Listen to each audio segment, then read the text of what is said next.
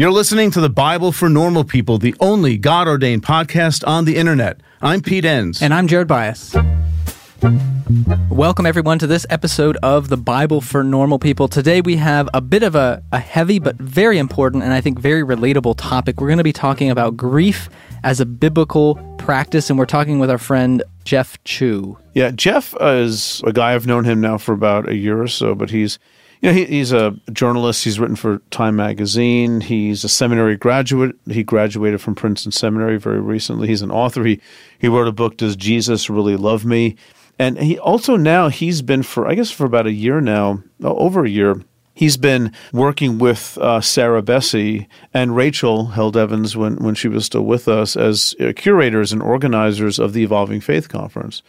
And I got to meet Jeff, and I just knew from the first time I talked with him that Jeff's going to have a lot of things to say about some pretty important topics. So we're excited to have him here. Yeah, and I appreciated how we weaved together a lot of the Bible and what it has to say about grief, but also our personal practice and maybe what drew the three of us together and connected around all of us attending Rachel Held Evans' memorial service and kind of processing that, but also then talking more broadly, universally, about grief and the Bible and some of our experiences with our own traditions about grief. Yeah, grief, not just, it's a big thing, but when people die, we grieve, but there are opportunities for grief on a daily basis, and it's sometimes hard to, especially in Western culture, to talk about those things. But we did, and I think it's a great episode, and I hope you enjoy it. Yeah, all right, well, why don't we just jump right in? Let's do that.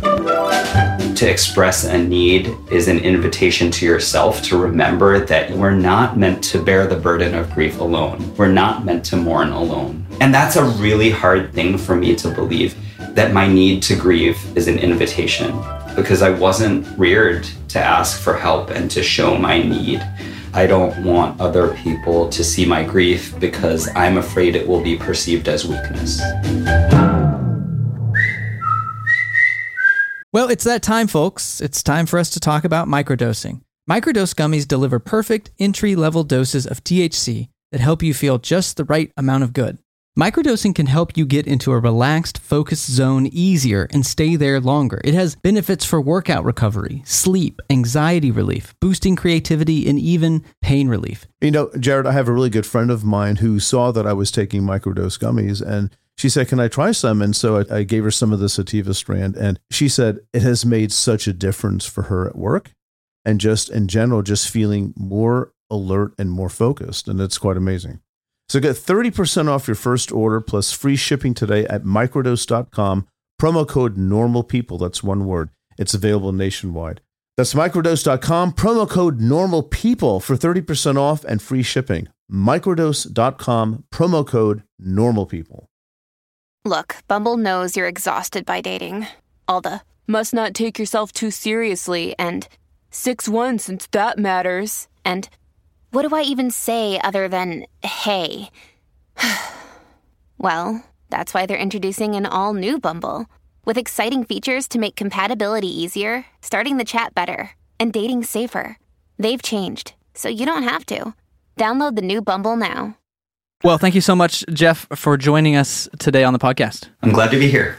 We have a lot to talk about. We have somewhat of a heavy topic, but I think it's a very meaningful and important topic to talk about. But before we jump into that, maybe you can give us a little of your background. What was your spiritual background, and how did that draw you into a more professional study of spirituality, Christianity, ministry, and faith? So I grew up in a super Southern Baptist family, but with a Chinese twist. And there's a lot of pastors in my family. My grandfather was a pastor. My great-grandfather was a missionary. My uncle is still a pastor in Hong Kong. And that actually sent me away from anything ministry related. So my greatest desire has always been never to have any kind of role in ministry at all. But because God has a sixth sense of humor. Joke's on you, Jeff. Exactly. Somehow I ended up in seminary. And now I am an overeducated, unemployed former seminarian. You're not the only one. It could be worse. You could be an overeducated PhD and be unemployed. Fair. Or you could be undereducated and unemployed. There's always somebody lots worse of off. variations here. Always somebody worse off. So many possibilities. Well, like Jared said, it's a topic. It's a heavy topic, but it's a common one. It's something we all experience at some point in time. And talking about grief, and of course, what is the idea of even this podcast is, our friend Rachel Held Evans passed away about 2.5 months ago as we're recording this. And, we've all processed this in our own minds in different ways. And Jeff, I'm sure you've gotten questions from people, and I have, just like, can you just do a podcast on how we're supposed to deal with this? And I guess this is sort of that, right? We're doing this with you. So, grief is a thing that we want to talk about, and we're looking to see just how you've processed and what grief means to you, and the biblical notion of, and I don't mean that sort of in a proof texting kind of way, but there is plenty of grief going on in the Bible as well, and what that means, and maybe bad ways of thinking about grief, and all that sort of stuff. Just things to help people process. Well, I appreciate the insinuation that I actually know how to do this, and that's been one of the hardest things. Is I don't know how to do it. I don't know how to grieve, and I think the aftermath of Rachel's death has shown me that in far too vivid terms. There have been days where I've woken up and I have sat kind of catatonic in front of this computer that I'm supposed to be writing on, and I have no words. And a friend will text me, and it'll become clear that friend is going on with their lives. And I just think to myself, and I want to yell at my friend, but it seems rude, I can't go on with my life because my friend isn't here anymore. Mm-hmm. But there's no manual for how to navigate those moments and those days. No, there isn't. Well, and I think that's important, maybe even to tie it to the Bible. That's one thing that in this time of grief, and I think everyone can connect to that, because we're grieving in a lot of different ways. And I think we'll talk in a little bit that it's not just death that we grieve. Grieving is a loss. It's emotionally processing a loss, and we lose things all the time, and not just people. And so, thinking through what you said it's refreshing to think about grief as this thing that pushes us into the unknown. It reminds me a little bit of a wisdom category, because it's not right or wrong. It's not, here are the 3 steps. It's this up and down. It's this process that we often can't, I think, get our arms around. And there's something really, as hard as it is, there's something relieving to that. For me, growing up in a tradition where everything about life can be boiled down into a few easy steps. Mm-hmm. So while it's challenging, it's also something refreshing to be in a position where we have to lean on each other. We have to sort of stumble through this together, and that can be important, especially when we do this together and not just individuals, which is, again, my tradition growing up, very individualistic. I think that was my tradition too, and I think that is American culture being imprinted on our life together, right? But when we look at Scripture, so much of what happens in terms of grief is processed communally. When I think of Psalms, for instance, nearly all the Psalms, even the ones that were written in the first person and recited in the first person, were meant to be spoken communally or sung communally. And that's a really striking thing to me. And in the Jewish tradition, they still are something that the Psalms are something that are used in communal settings. And it reminds me that we're not meant to bear the burden of grief alone. We're not meant to mourn alone, even though that is what society tells us all the time. It's almost, Jeff, like this is at least my experience. You shouldn't show your grief. You should almost be a little bit, look how strong they are. Because it's almost an embarrassment, a sense of shame to grieve, like to beat your breast, and things like that they used to do in the old days. At least that's my experience in our culture, that it's a source of embarrassment. It's something that if you must do it quietly on your own, then get back to work. I've felt like over the last couple of months, I don't want other people to see my grief because I'm afraid it will be perceived as weakness. it will be perceived. And being gay, there's an extra layer of sensitivity to that, because I fear that I will be once again perceived as less than a full man, right? I haven't had that many models of tender masculinity in my life, models of men, straight or gay, who experience their emotion without shying from it.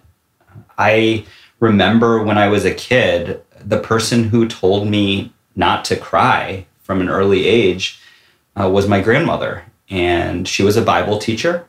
And she was also the first person close to me that I lost. It was my senior year of high school. And it's striking now, looking back and remembering all the times she told me, big boys don't cry. Well, I'm glad that you kind of brought this out even bigger than just grief, because grief is one of the more vulnerable emotional states. But I think it's true of most emotional states that, I don't know if it's a Western thing, but somehow this privileging of rationality over against emotion. And I'm thinking primarily of men, of the documentary, The Mask You Live In, that talks about, men in this country and emotions. But there's something about grief that does feel weak. And I just can't help but connect that to the gospel, this gospel where weakness is power and power is weakness, and the foolishness is wisdom and wisdom is foolishness, this upendedness of the kingdom, and how grief connects to maybe this countercultural witness, that somehow maybe grieving is a way of being a countercultural witness for the gospel. And that sounds so counter, even saying it, I feel like I'm kind of betraying my tradition, which is grief is sadness over loss is conceived as quote-unquote unfaithfulness to the gospel, because the gospel is good news. And so if you're sad about something, that's not believing that, Rachel's in a better place, or this loss, you lost your job. Well, look at the bright side. There's always a positivity, and that's what being a good Christian means, is being positive about everything. But the weird thing is, right, we all know that verse. It's one of the only verses that every single person can recite, which is Jesus wept. So it doesn't make sense when I step back and think about it that we denigrate these demonstrations of emotion. If you look back at John 11, it says that Jesus was deeply moved and troubled, and a couple verses later, he weeps.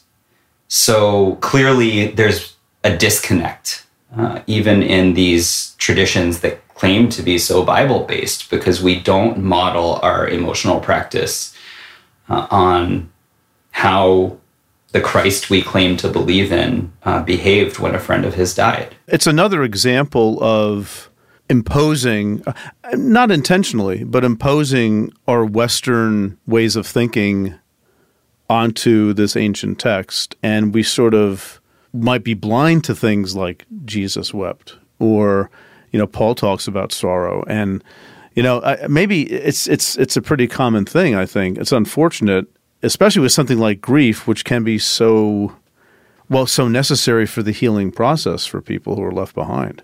Yeah, I think of that as, I'm glad that you said that, of leaving people behind, because in my tradition, I felt like if we're to minister to the truly hurting people, I felt as a pastor, I was encouraged to cheer people up.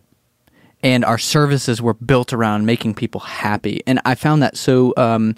I had this phrase where I said, that we make sure we don't confuse optimism with delusion, where we had to pretend everything was okay. That seems to be a Sunday morning in a lot of the churches that I would have been pastor of or attended, would have been about pretending that there aren't things to grieve in our everyday life, injustices that we have participated in or been subject to, that there aren't these things that, frankly, every week there are lamentations that we can communally process and go through, and how that actually can lead to the gospel. That can be eventually good news, but delusion and pretending actually isn't the way to get there. Has that been your experience, Jeff, just in some of your ministerial roles and as you've processed these things? I think one of the things I've learned over time is not to rush people past difficult parts of their stories. So the other hat I wear is journalist, right? And I worked at Time Magazine and then at Condé Nast and then at Fast Company. And I've had the privilege of sitting at people's kitchen tables and on their living room couches and hearing some very difficult stories. And as a journalist, you listen, you ask questions so that people have the opportunity to go deeper. You give them the space to tell their story. And I think those who are called to be pastors and ministers have something to learn from creating that kind of space, from not rushing people through their sorrow and not pushing them quicker than they're ready to go through the painful parts of their stories. From the scriptural standpoint, I think one of the most hopeful passages of scripture for me, maybe perversely, is Psalm 88, because it doesn't end in a happy place. Mm-hmm. It doesn't end with anything uplifting at all. So I recently got Robert Alter's translation of the Hebrew Bible, which I highly recommend. I think it's beautiful. And I want to read the last line of Psalm 88. So this is what it says in the NRSV. You have caused friend and neighbor to shun me. My companions are in darkness. So this is what the psalmist is saying to God. God, you have caused friend and neighbor to shun me. My companions are in darkness. Well, Robert Alter, I think, amps it up even more, because the way he has it translated is, God, you distanced lover and neighbor from me. My friends, utter darkness. Yeah. So the NRSV has friend, and he dials up the intimacy and accuses God of distancing us from our lovers, right? Like there is no more intimate relationship. And to be able to blame God for breaking that relationship is a powerful thing to do in scripture. And for me, reading this, it gives me permission to take the most painful, the most graphic accusations and pour those out to God. God can handle even my angriest accusations. Yeah, and even, Jeff, not that Robert Alter needs my approval, but that last line there, in Hebrew, it doesn't say, my friends are in darkness. There's no in. And Alter's translation, read that again, that last part there about the darkness. My friends, utter darkness. Yeah, darkness are his friends. The only friends he has are emptiness and darkness. Those are his closest companions. Yeah, that's how the NIV translates it. Darkness is my closest friend. Yeah, that's gut-wrenching. So why can't we do this in church? And it's such an invitation at the same time.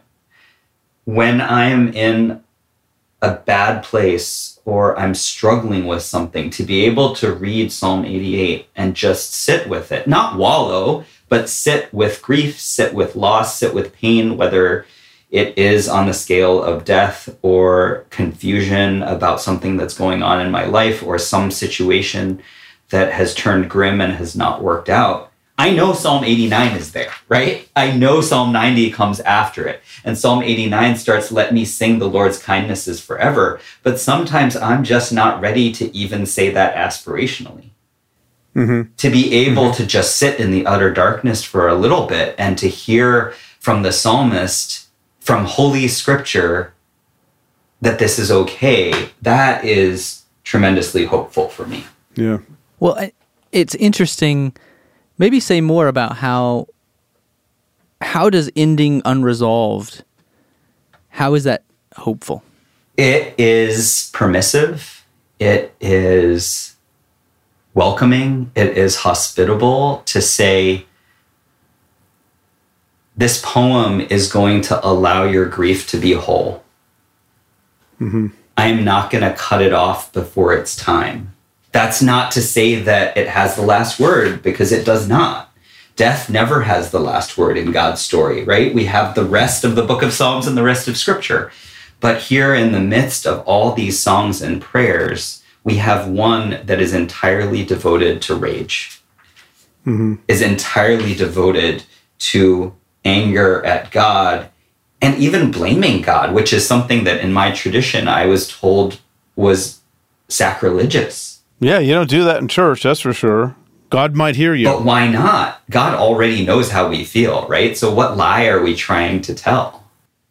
Well, it's an invitation to be fully human, which in my tradition, we were trying to be something that sounded robotic or maybe superhuman instead of an invitation to be fully human. It's interesting you say rage too, because when I read Psalm 88, my first thought is actually the book of Jonah, which sounds like the prayer of Jonah 2 is taking this pastiche of Psalms, some of which sound very Psalm 88-ish, and that's another book that invites you to be fully human. It doesn't resolve at the end. And there's something relieving to know that if I'm experiencing right now the fact that I don't understand how this is going to work out, how death isn't the last word, I need something for that time of my life. And Jonah, Lamentations, Ecclesiastes, many of the Psalms, I'm really drawn to because not that people don't need some resolution in some other things, but growing up, that was the only thing I was given. I wasn't given permission or an invitation to be fully human and to allow things just to sit unresolved. I don't think there's any more fully human prophet than Jonah, right? Because in that story,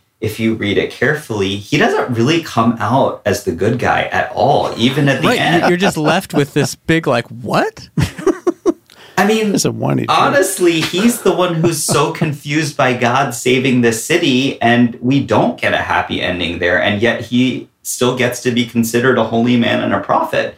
And what hope that gives the rest of us that we don't have to be perfect, we don't have to understand God's grace, and we don't have to be able to make sense of the limited amount of God's story that each of us gets to see. To be loved by God and called by God and accepted by God. Did you know Fast Growing Trees is the biggest online nursery in the U.S. with more than 10,000 different kinds of plants and over 2 million happy customers in the U.S.? They have everything you could possibly want, like fruit trees, palm trees, evergreens, houseplants, and so much more. Whatever you're interested in, they have it for you. Find the perfect fit for your climate and space.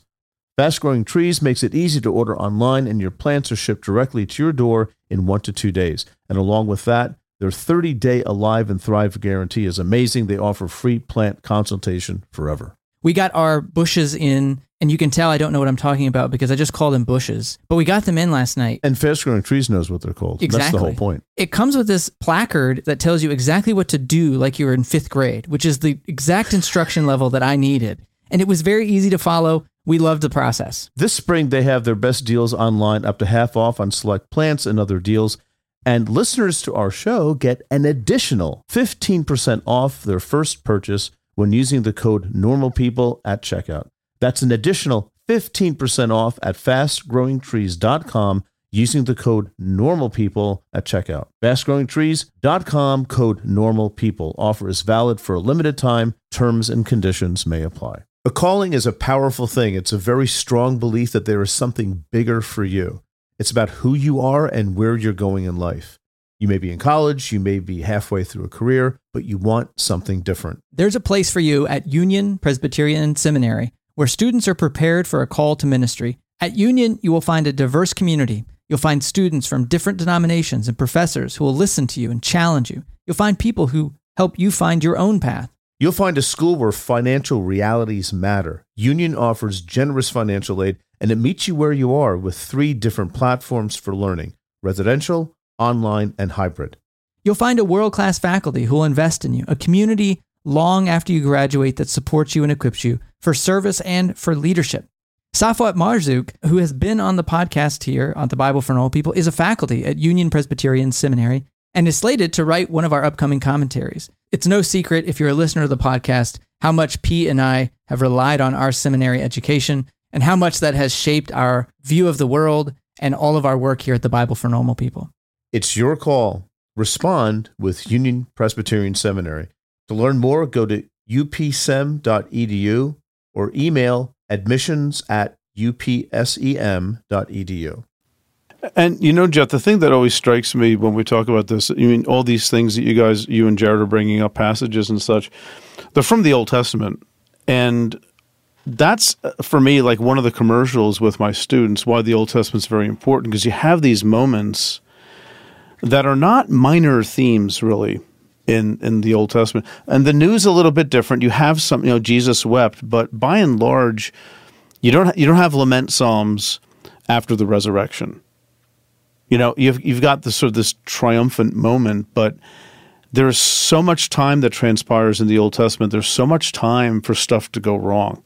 There's so much time to grieve and to lament. And the church has been around for 2,000 years. In that respect, we have much more in common with the lament psalms or with Jonah or with Lamentations or Jeremiah than we have with some of the stuff that Paul says. We've had so much time to screw it up. Yeah. And to have things just happen to us. Where's God? No one's really saying that in like AD 40. What do you mean? God just showed up. It's called Jesus. So, and it'll all be over soon. Just don't get married, don't get life insurance, that kind of thing, right? But for us, it's like we're in the long haul. And I mean, not to go off on, this is not a tangent, but I think a lot of Christian theology has been about adjusting to the long haul and thinking through what does it mean to live like Christians here and now. And we're still doing that. And that is really very, very parallel to the entire history of Israel in the Old Testament, where a lot of time has gone by, things have changed, and we've had to try to process what it means to be the people of God here now. And that comes with it a lot of time to grieve and to lament. We miss something if we don't look at these stories and these examples, which, like you said, Jeff, they're affirming. They're mirrors of the soul, as John Calvin said. There are ways, they're giving us permission that, we're not broken. We're not bad people. We're not faithless when we grieve. It's part of what it means to be human. And there's plenty of permission in Scripture to do just that. And Paul talks a little bit about his suffering, right? But I wonder if it's also a matter of genre. And Paul's writing letters. And if you are trying to exhort your friends, you're not going to constantly focus on the things that are going wrong. That's a really good point. Yeah, I agree with that. You're going to encourage them, or you want to encourage them if you're a good friend. When I write letters, I don't just talk about all the shit that's happening in my life, because who wants to get that letter? Right. But the genres that we find the grief in the Old Testament, they're not letters, they're poetry.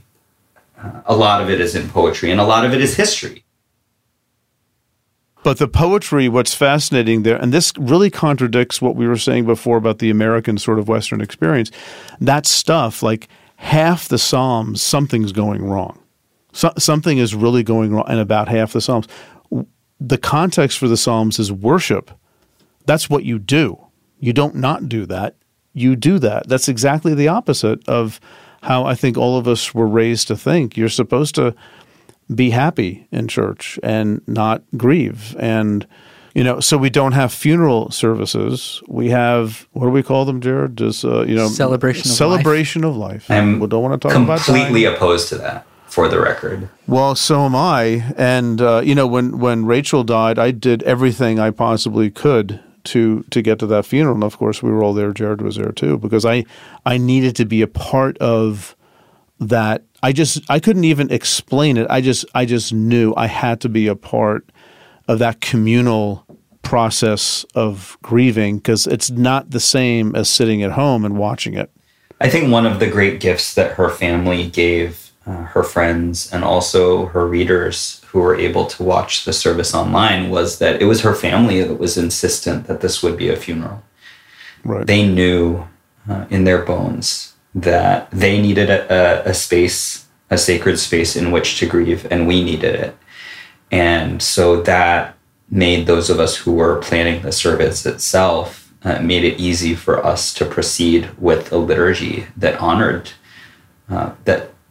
their wishes, but also recognized that this was death that we were dealing with. We weren't just going to talk about how awesome it was that we got to be in some small way part of Rachel's life and experience all the gifts of her existence.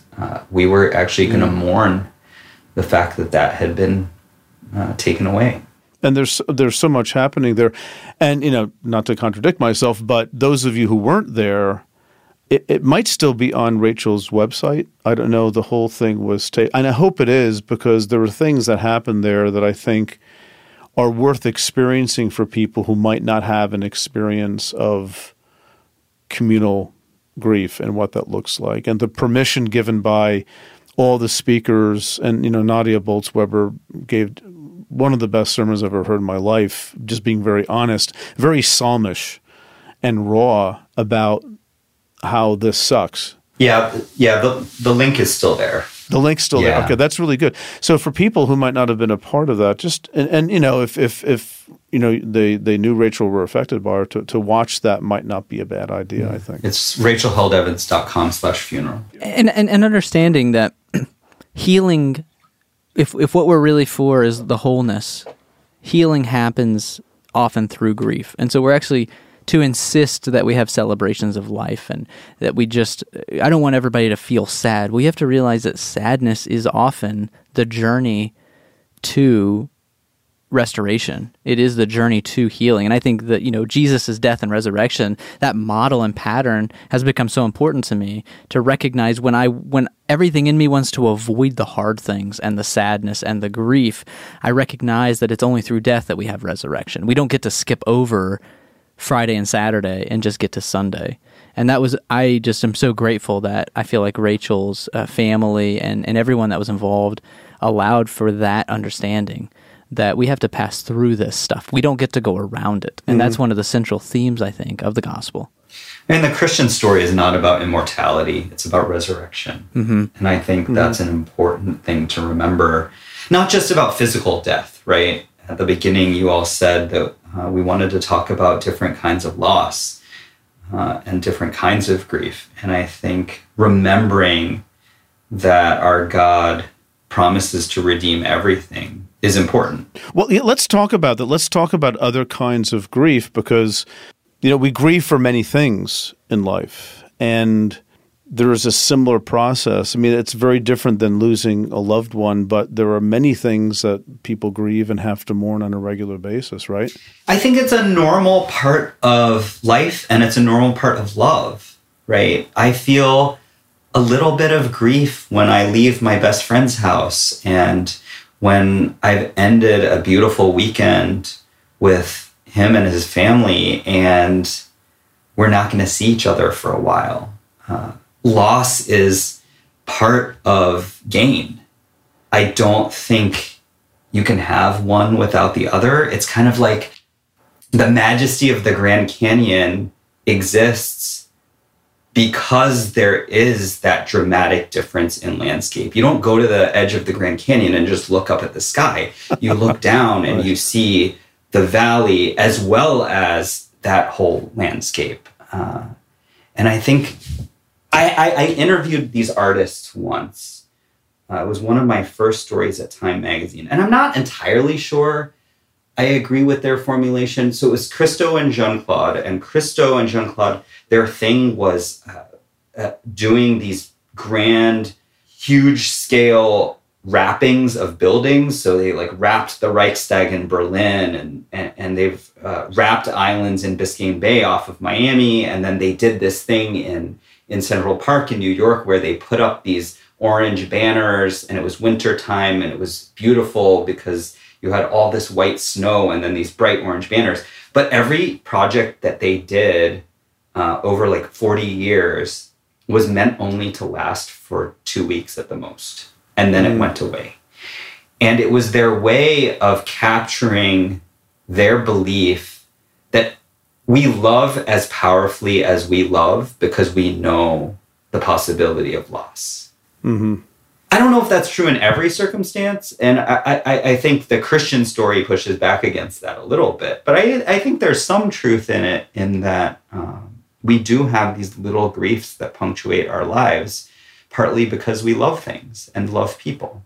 And there's always a possibility, and not just possibility, but reality of loss and different kinds of loss in addition to physical loss, death. Change is inevitable, right? Nothing stays the same. You can't bottle a beautiful moment. A fantastic meal inevitably comes to an end. Yeah.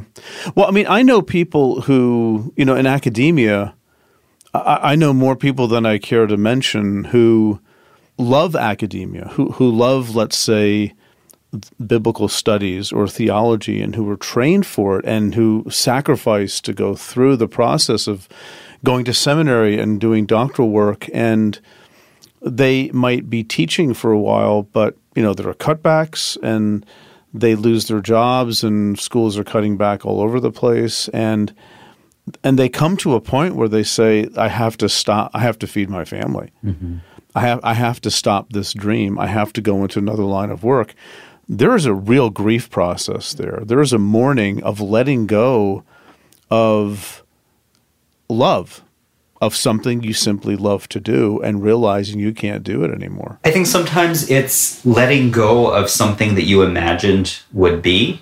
Yeah. And sometimes you base that imagination on something unrealistic. I think often actually about my parents, the dreams they had for me when I was growing up, and well into my 20s before I came out, right? They had this picture that I would, like every guy who came before me in my family, I would be a good Baptist deacon with a nice Chinese wife and 2 to 4 nice, cute, smart, accomplished violin-playing Chinese children.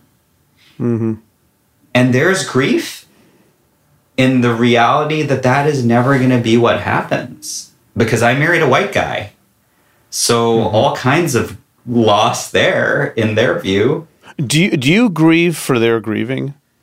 You know what I mean? Does that make any sense because they're your parents? Do you feel like, I don't know if that's even the right way to put it. I think this might be controversial because I have been accused of being too conciliatory towards non-affirming theologies and non-affirming people. Okay, yeah. I do. I feel my parents' grief. I occasionally feel guilty for it. And I can't. And that's part of your process. It's part of my process too. I love my parents.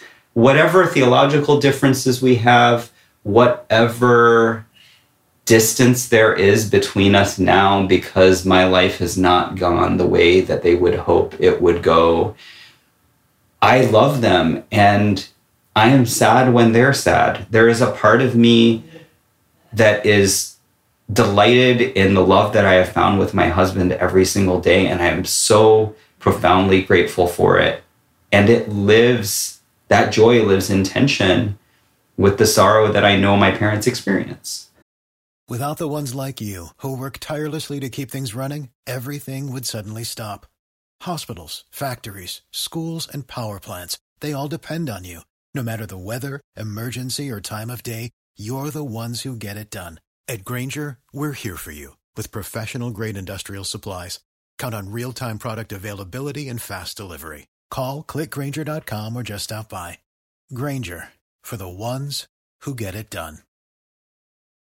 Well, some of this, even what you're saying, when I used to teach ethics, I talked about the cult of potential. And I think that grief is one of those taboo things because it actually undercuts that cult of potential that we have in America, where everything is about the hope that you will become this thing. And once the reality sinks in that you will not become that thing, like we almost have to not talk about that because grief begins to undercut that. Grief begins to be seen almost as the opposite of hope. If I allow for the reality and I grieve the reality, I'm losing the hope that this might become this other thing. And so I think that's it also in that way, I appreciate grief because it's accepting a reality. Like just what you said, Jeff, of like, we have to accept that won't, my parents' dream and hope for me won't ever be the case. And so when grieving is actually almost putting the stamp on that and saying, yes, there's not a hope there. And I feel like in America, at least, our culture, we're so obsessed with hope and potential that feels almost sacrilegious to grieve. I wonder what cost we as a society in the US are paying now for our failure to grieve these kinds of losses well.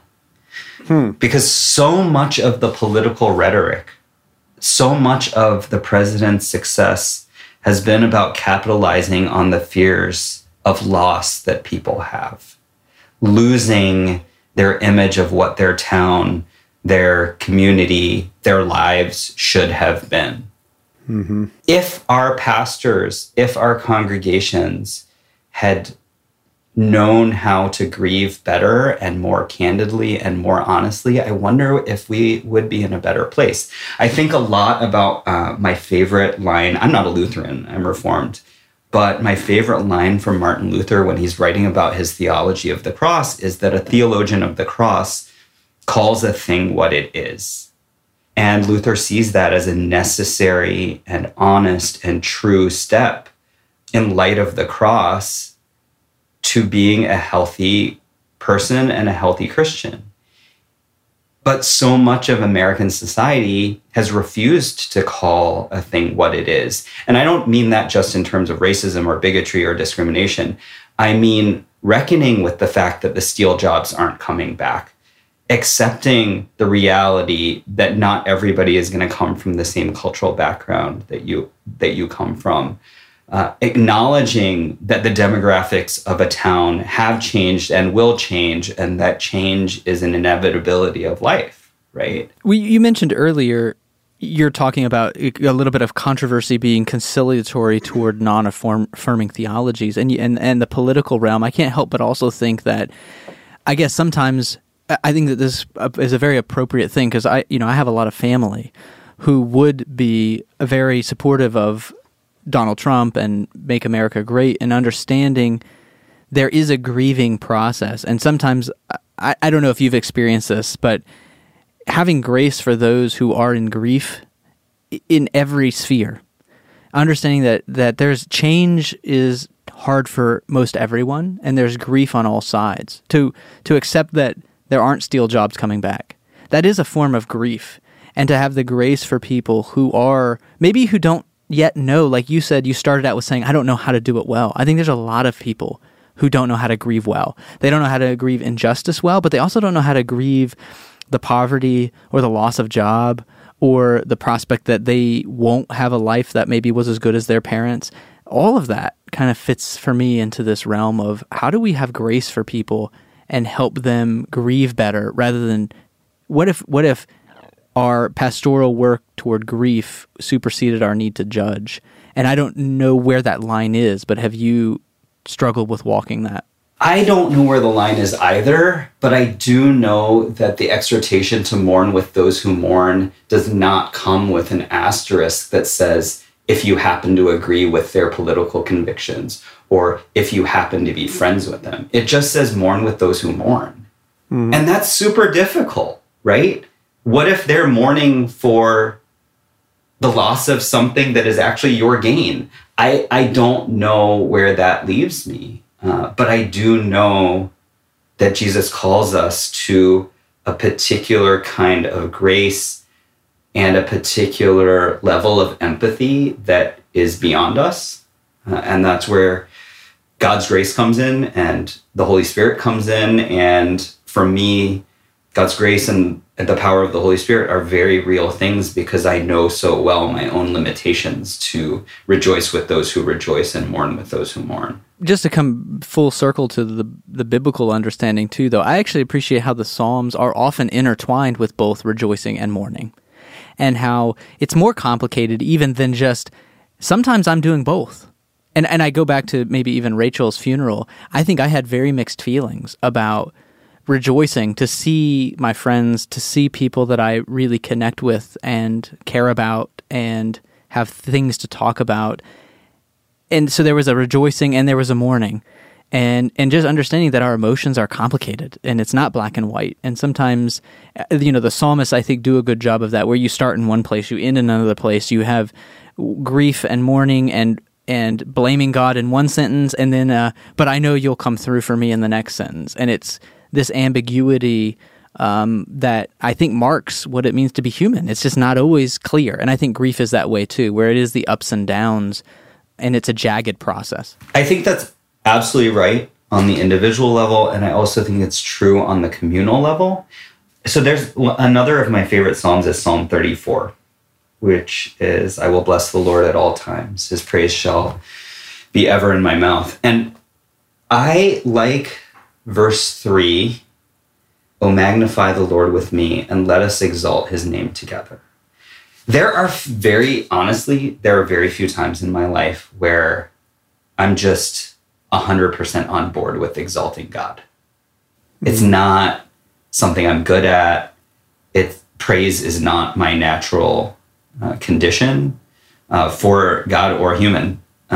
My friends will tell anybody who asks that I'm not always the most positive person. But I think one of the reasons I love Psalm 34, verse 3, and that is particularly the second part, let us exalt his name together, is that when I think of this communally, right, I imagine folks who are more gifted with a hopeful demeanor, helping to hold me up and helping to encourage those of us in the congregation who struggle to do those more positive things. We can't do it alone. Likewise, when I think of it on the individual level, I'm glad, Jared, for those tensions, right? Because we need some of those joys within our days to help lift up the sorrows. And we need some of the sorrows to help us understand fully the joys. So I really appreciate that there is this kind of interplay in some of these Psalms, because it reminds us of how complicated our emotional landscapes are and should be as humans. Yeah, the Bible is a realistic book in that respect. It really, like you said before, I think it's really important to, as we draw this to a close, I think it's really important to remind people again of what you said before, Jeff, the permission, let's even say the biblical permission to grieve without saying, I'll be with you in a minute. I'm just going to grieve for a few seconds here. I'll be fine. Just to let that process go, because, grief is how we process suffering. And if we're not allowed to do that, something's going to snap sooner or later. Or you're going to have just a plastic sort of veneer over your life where you're less than human. And I think the Bible gives us that permission to do that. I don't think it's just permission. I would go stronger and I would say it's invitation. So last fall, I took this class in seminary that was really transformative. And by that, I mean the ideas and the thoughts, they hit my brain so hard in a beautiful way that I'm still trying to figure out how to actually implement them in practice. And one of the things that this professor, Deborah Hunsinger, said is that our needs, and I would include our need to grieve and mourn in that, our needs are invitations. They're invitations to other people to come alongside us in community. To express a need is an invitation to yourself to remember that you're not meant to be or to walk through life alone.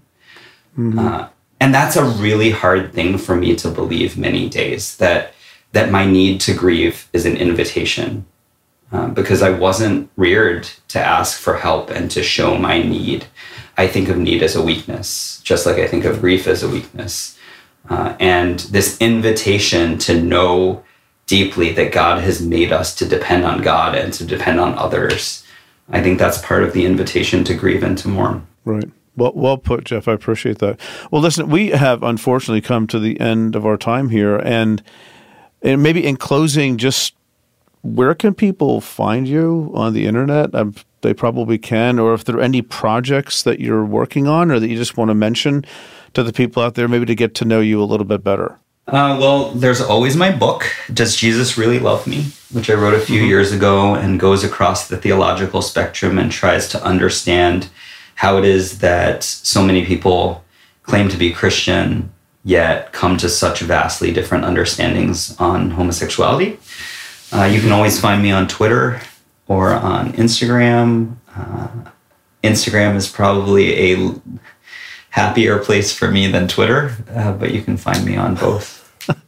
Less political. Political in a different way. Why don't we say it like that? That's true. Right. And you can be on Twitter tweeting about Schitt's Creek. I can often be found tweeting about Schitt's Creek when I need some delight. And if people think we're cursing, we're not. That's actually a show on Netflix. And just when we talk about communal lamenting, we also have communal celebrations. And so we can all celebrate Schitt's Creek as just a masterpiece of cinema, right? Absolutely. A gift from God for the people of God. Yes. Oh, gosh. Excellent. Well, thank you so much, Jeff, for coming on. It was just a wonderful, it's interesting to say wonderful when we're talking about grief, but it is so much part of the human experience. I found this a healing conversation to just release the ideas and thoughts and feelings around grief and God and how that's all okay. And I just recognizing even now as I talk, how maybe that has been bottled up in me for years, being told that that's not okay to express and it's not godly to grieve and to be sad about sad things. And I'm appreciative of your willingness to come and talk about your experience. Thanks, Jared. Thanks, Pete. Thanks, Jeff. You just made it through another entire episode of the Bible for Normal People. Well done to you, and well done to everyone who supports us by rating the podcast, leaving us a review, or telling others about our show. Before you go, we want to give a huge shout out to our producers group who support us over on Patreon. They are the reason we are able to keep bringing podcasts and other content to you. So a big thanks to Jason Oden, Eric Bauer, Christian Bernard, Erica Morid-Shahi, Alta Drought, David Jackson, Stephanie Nicole Walton, Steve Mitchum, Scott Birch, and Webb Hall. If you would like to help support the podcast, just head over to patreon.com/thebiblefornormalpeople, where for as little as $3 a month, you can receive bonus material, be part of an online community, get course discounts, and much more.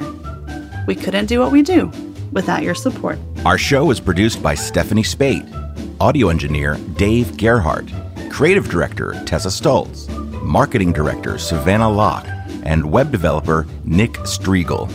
For Pete, Jared, and the entire Bible for Normal People team, thanks for listening.